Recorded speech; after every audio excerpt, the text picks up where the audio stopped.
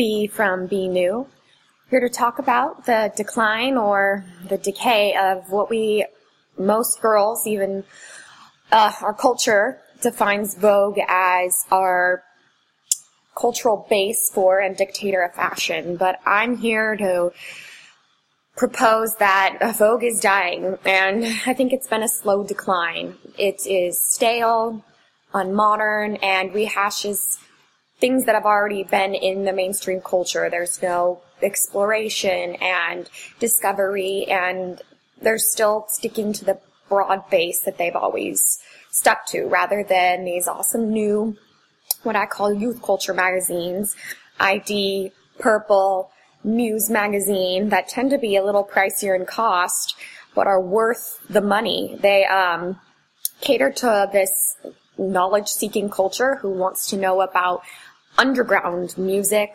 artists, culture, fashion. They encompass all these things, but with introducing new talent, combining art and architecture, and it's a great symposium of our age 20-somethings who combine their talents and their interests and give a much more refreshing take on what's going on internationally and in the U.S. A lot of these magazines, such as Bullet, have been started by wealthy sons and daughters of people in New York, and they do well because these 20-somethings seek knowledge. They want to know what's new, what's coming out.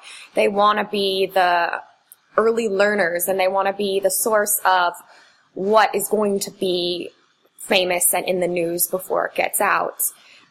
Some, I guess, fashion models that represent this aesthetic to me are Cara Delevingne, Anja Rubik.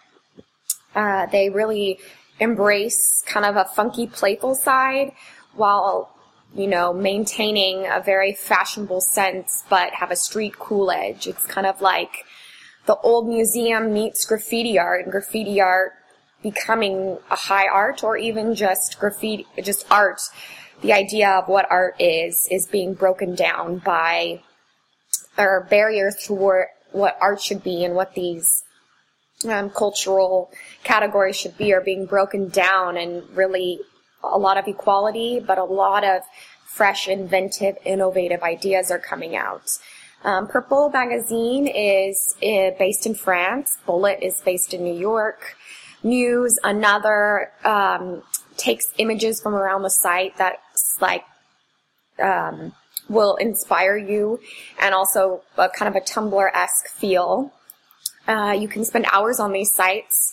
They're easy to read, they're modern, minimal, and all around much more progressive than Vogue and Bazaar and companies that have tried to step it up by showing more popular people, such as Gwyneth Paltrow and these old-time classics, when it's really, we want to see who's not known. We want to not know the person on the cover and then come to see all the talent they possess with quirky questions and SoundCloud connections. We want to listen to the music that's playing in the underground clubs of funky places in France to California.